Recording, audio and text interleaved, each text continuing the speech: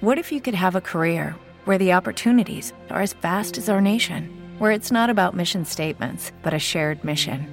At U.S. Customs and Border Protection, we go beyond to protect more than borders. From ship to shore, air to ground, cities to local communities, CBP agents and officers are keeping people safe. Join U.S. Customs and Border Protection and go beyond for something far greater than yourself. Learn more at cbp.gov/careers. What can a fully impotent, chemically castrated survivor of 2 cancers and his postmenopausal partner possibly share about sex, intimacy, and relationships? Everything, they say, including a world of extraordinary emotional, sexual, and spiritual intimacy that most couples cannot even begin to imagine. Michael Russer and Jacqueline Lopez are co-authors of Return to Sex and Intimacy for Cancer Survivors and Their Partners. Hello, everyone. My name is Pamela Brewer, and I am delighted to welcome you to this edition of MyNDTALK. And I am very pleased to say hello to Michael and Jacqueline. Hello, folks. How are you? Hello, Pamela. Oh, we're doing great, Pamela. Thank you. It's an honor to be on your program again. Now, Michael, you heard me say a moment ago that you are the survivor of 2 cancers. What's going on with your health? Well, it's my family, Pamela. It's my family. I lost 5 other members of my immediate family to various forms of cancer. My father died of liver cancer, my mother breast cancer, my oldest brother some form of rare blood cancer, my oldest sister breast cancer, and then most recently another brother malignant melanoma. I'm number 6, and that wiped out half the family right there. And I'm number 6, and I'm the only one that has 2 forms of cancer. So I don't know if it's because we were raised in a meat packing family. My dad had a meat processing plant back when we were younger, and we processed meats all the time. I don't know. I don't know if it's because it was upstate New York or there's something energetic going on. But it's very prevalent in my family, and it's a serious thing. And of the 2 cancers, the prostate cancer is the most serious for me because that's the one that can metastasize, and that's when you're in trouble. The chronic lymphocytic leukemia, or CLL, it's more bothersome. A lot of people have it, and it can be easily maintained over decades typically. It's just your white blood cells don't die as fast as they should. But the prostate cancer is pretty serious, and which leads to my chemical castration, which essentially removes testosterone from my system, which is considered the fuel for the prostate cancer. And so my condition has progressed since you and I have talked last. It has progressed. Yes. Mm-hmm. But if you saw me today, you'd think I was the picture of health. And I feel like the picture of health. But it's there, it's there.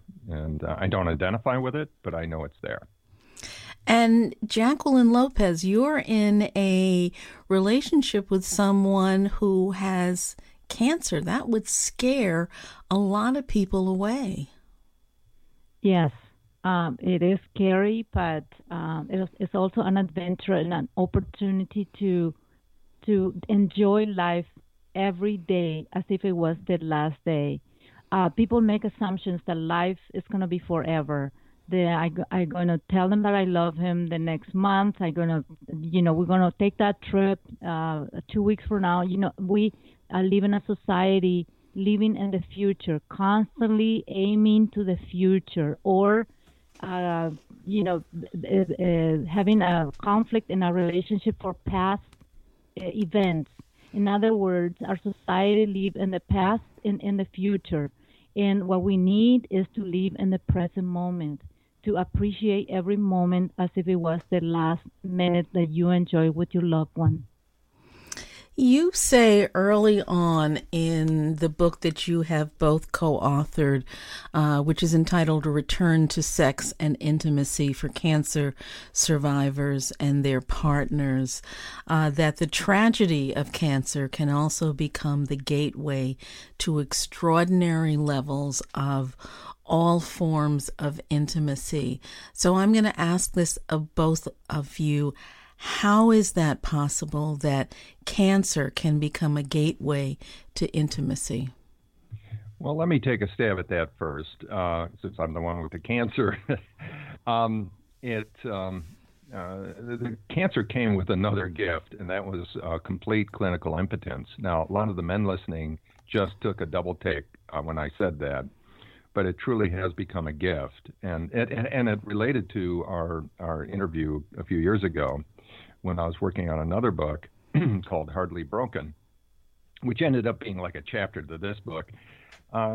Essentially, as Jacqueline said, the cancer itself becomes a gift. And when we're on the speaking platform, we tell this to the audience. You know, if you look at any challenge, within every challenge, Pamela, there is always a seed of a greater possibility of something even potentially transformational. And the gift that cancer gave both of us, as Jacqueline was saying, is that we appreciate the moment and each other without thinking, well, someday I will. And it's not about the doing, it's about the being in the present moment. Now, that doesn't mean that you're zoning out from everything else. No, it's a deep state of awareness that we never would have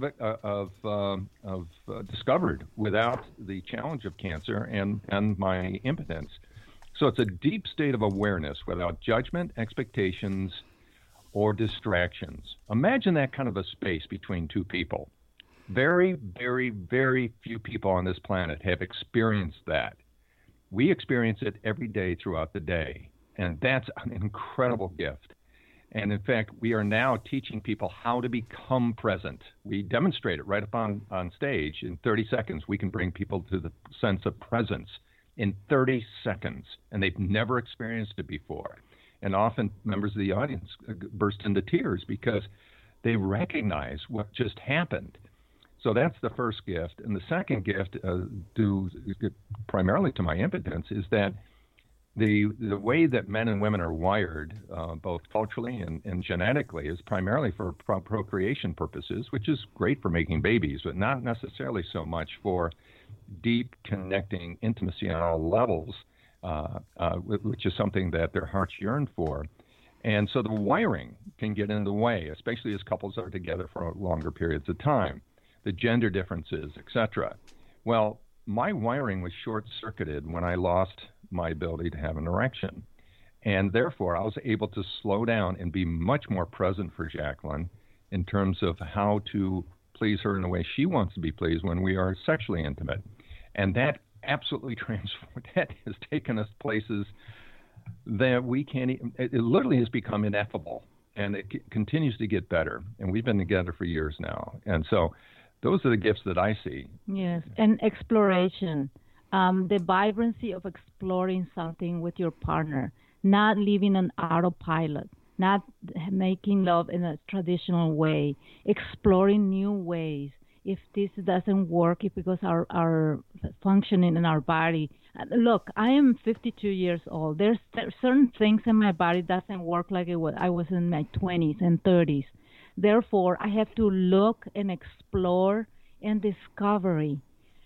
discover new ways to become intimate with my partner. So the discovery for me is fantastic because it's exciting. I mean, life should be exciting. I mean, people really don't appreciate life because they think they know everything. They figure things the way it used to be, or the way their mom taught them, or their sister taught, whatever. We live in a society where we make assumptions about how things work, but it doesn't have to be that way. You can explore new ways of being intimate with your partner if it doesn't work the way it used to work when you were in your 30s. And we also live in a society where we tend to look at what's wrong, what's missing, not what's available and what's present. So, it's easy to look at yourself and say, I am fill in the blank years old, but I used to be X, Y, and Z, and I want that back. If I can't have that, I can't have anything. And the two of you are saying that's absolutely not the case. No. Oh my God, no.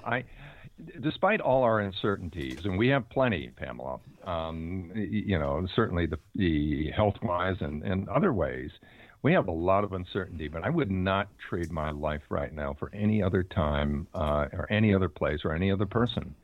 And it's because we truly are living right now, where before I felt like I was sleepwalking.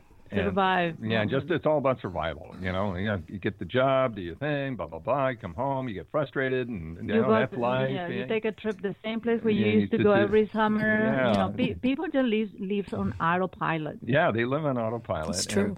And by definition, we chose not to. And one of the first things I had to let go of is defining myself as a man.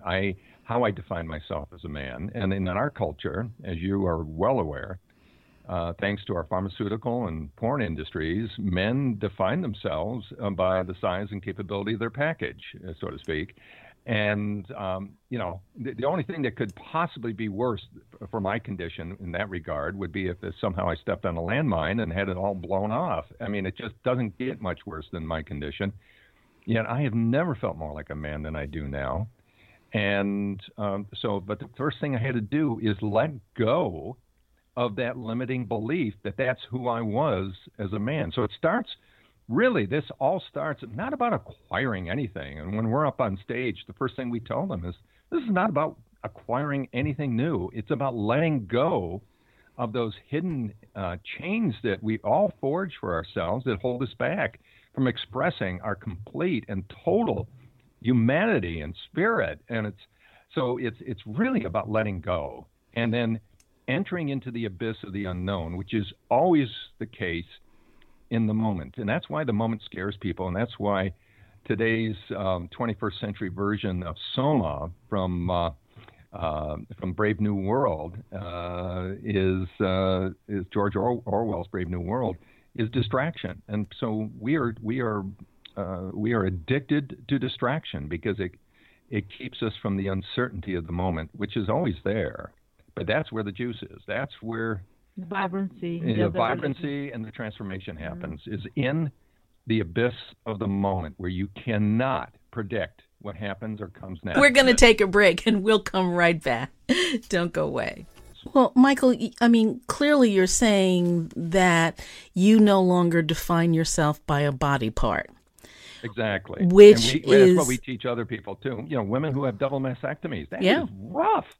That is And they're hard. getting younger and younger. Yeah. It's true. Cancer affects a lot of people. And as I say, younger and younger all the time. And they need, a message of hope. Mm-hmm. Yeah. So what's the first step, though? Because we clearly live in a world where both of the sexes are encouraged. I mean, turn on the television and within 10 minutes, you've got evidence that your body part is what makes you real. So how do you, your body part is what makes you real. It's what makes you desirable. It's what makes you successful, fill in the blanks. So how do you begin the process of removing that clearly limiting perspective and opening yourself up to a broader awareness and a broader life? What's the first step? Turn it off. Stop watching the media. Yeah. Drop your Netflix membership. Yeah, we dropped everything. And detox news. Yeah.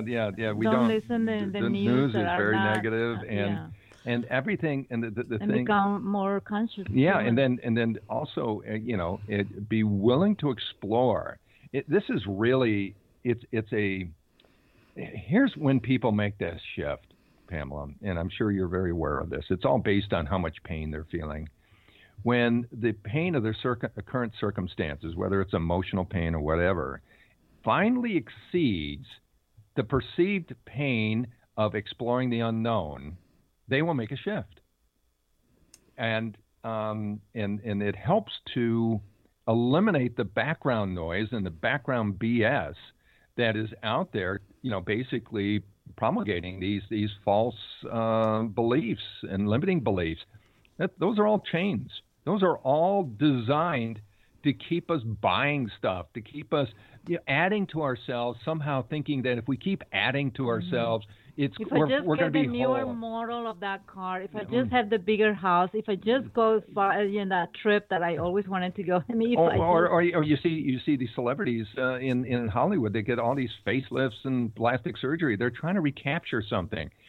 Aging is part of life. It is part of the cycle, and so to let it go and then focus more on what is wonderful about right now. And this is and how one defines themselves as a human being or a particular sex or sexuality is a choice. And that's the first step, is realizing it is a choice.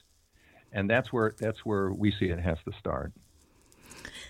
You say that the lack of empathy and the lack of resources available to cancer patients and their partners is huge. It's yes. You describe it as being, you say it's, in fact, I'm quoting you, a rampant lack of empathy and resources. Yes. So a couple of things. On the one hand, we're talking about really broadening how you think about yourself and taking away that narrowly focused definition of a body part as being who you are and what you are. And then we're talking about resources with respect to intimacy. So it sounds like we've also got to redefine what intimacy is and then make resources available, which I guess is what you and Jackie are really working hard to do. That's right. And we do this in our writing and we get on the platform. But interestingly, that you would bring up the medical community, they recognize this is missing. And we've done the research. Jacqueline does all the research. I make the calls. And it's amazing how little there is out there. And we went to a symposium for cancer survivors, and there wasn't a single discussion about it. Nobody was talking about the consequences to intimacy and relationships. Relationships of the medication and treatment. Yeah, none. It was so interesting. This was last February, and of course they had all the Harvard-educated academics and oncologists up on the panel. And when we approached them afterwards and asked them about this, we got the nice little pat on the head. Well, that's very nice, and we have a program, which they really didn't. And all this, and not much of one. But it was interesting because when we walked out of the hotel this was in the evening in San Diego, and we needed to get a bite to eat. As we go to the little store down at in the lobby of the cafe in the lobby of the hotel, two young women follow us out. They said they overheard what we were talking. They overheard what we were talking about, and they said, "I want to hear more about." We want to hear more about what you guys do. And they were in their 30s. No, I'd say even their 20s. Yeah, they were sisters. One had ovarian cancer, which is very, and the other one had double mastectomy. Mm-hmm. Yeah, and they were young sisters, and they said no one talks to us about this. So what we're doing, we're starting in the front line. So in addition to the speaking that we do to the survivors and partners and symposiums and that sort of thing, we are just now putting together a 3-hour continuing education program for oncology and urologic nurses and nurse navigators about the intimacy conversation that absolutely needs to happen at the point of intake of a new patient. And then we provide them with all the resources at no cost to anybody, including the medical community, to help them navigate their path through this as they go through the treatments. And so that's where we're starting. Michael, you're saying at the point of intake. Yes. These conversations should happen. When a patient comes in and realizes, oh, you have cancer, and they come in with their partner. Depending on the type of cancer, reproductive cancer. If it's your reproductive cancers are the most pernicious in this regard. But typically, the person with the cancer is thinking about are they going to be, if it's a reproductive cancer, male or female, they're thinking, am I still going to be a woman or man, right, after this? Right. And the partner's thinking, am I going to have a partner for much longer? So this is a really messed up place for them, and they're both anxious, and you have existential issues and financial issues. You've got, and then on top of that, the majority of these cancers typically happen with people who are mature, and so if they've been together for a while, often for years or decades, there's a lot of wounding that's already happened within the relationship, and this could be the last straw that breaks the camel's back. And the point is when they most need each other. That's when they most need each other. Interesting. And and ironically, and we're not the only ones that this happened to. It can also be the threshold to extraordinary levels of emotional, sexual, and even spiritual intimacy that they've never experienced before, ever in their relationship. I'm thinking that there are some folks, whether they are feeling filled with an illness or completely illness-free, who are saying, that is way too much energy. I don't want to expend it. I don't want to be that vulnerable. I don't want to do that much work. Yeah, well, then they're gonna live their life unfulfilled for the rest of their lives, and it's a choice that they make. That's a choice they make, and it's not actually so much work in terms of you're, oh God, we're exhausted. Oh, all that work we had today. No, it's not like that. It is being aware. Mm-hmm. Now, when people first start becoming truly aware. Beyond that voice in their head. You integrate in your life, actually. Yeah. So you don't have to think about it. I mean, it becomes, you integrate this awareness in your life and becomes part of who you are. Yeah. Now, the vulnerability, that's a good point, because being vulnerable, which is a charged word in our culture, as you well know, is usually perceived as being a weakness. We see it as one of the most courageous acts there are, because we define vulnerability, Pamela, as the willingness to feel everything. I mean, the highest highs to the lowest lows. And yet we live in a culture that essentially says conspire to keep us we don't want you to feel bad. Right. For pain. And you can eat that ice cream, you'll feel better. You can eat that candy bar. You can watch that Netflix you can't stand, but at least you don't have to think about anything. Zone out. You zone out. People go to the theater and they zone out for hours. Go to the mall, they zone out. Go shopping spree, they zone out. Yeah, so the vulnerability is crucial, and because as you know, there's no one way valve for feelings. You either feel everything or you feel pretty much nothing. And, before I met Jacqueline, I was on Zoloft for 7 years, and I felt nothing. I didn't feel bad, didn't feel good, just felt nothing. And I wasn't living.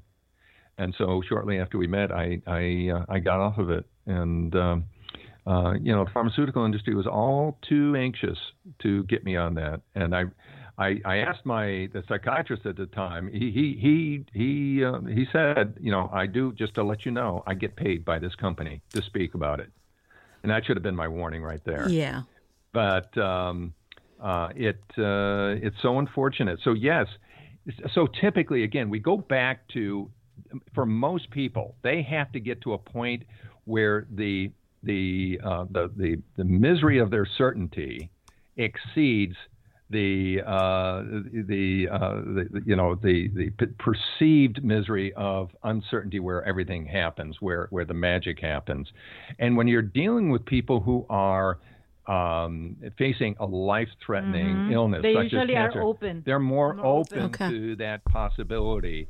It is very difficult to have this conversation with people who have no major challenges in their life, because they are comfortable in their misery.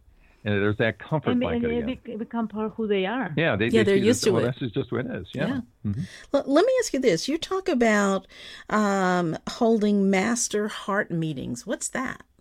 You want to talk about that? Yeah. Well, master heart meetings are a meeting that Michael and I do on, let's say, every other week or every month. It could be every other month. The point is we meet to talk about things that bother us, about the minor things that bother about the other person, okay? So let's say I'm washing the dishes and I put all my dishes on the rack and I put the glasses on the counter, and Michael is looking at me like saying, "Why are you putting the glass on the counter, because they're not gonna dry?" You know what I mean? The small potatoes that we when couples we live together.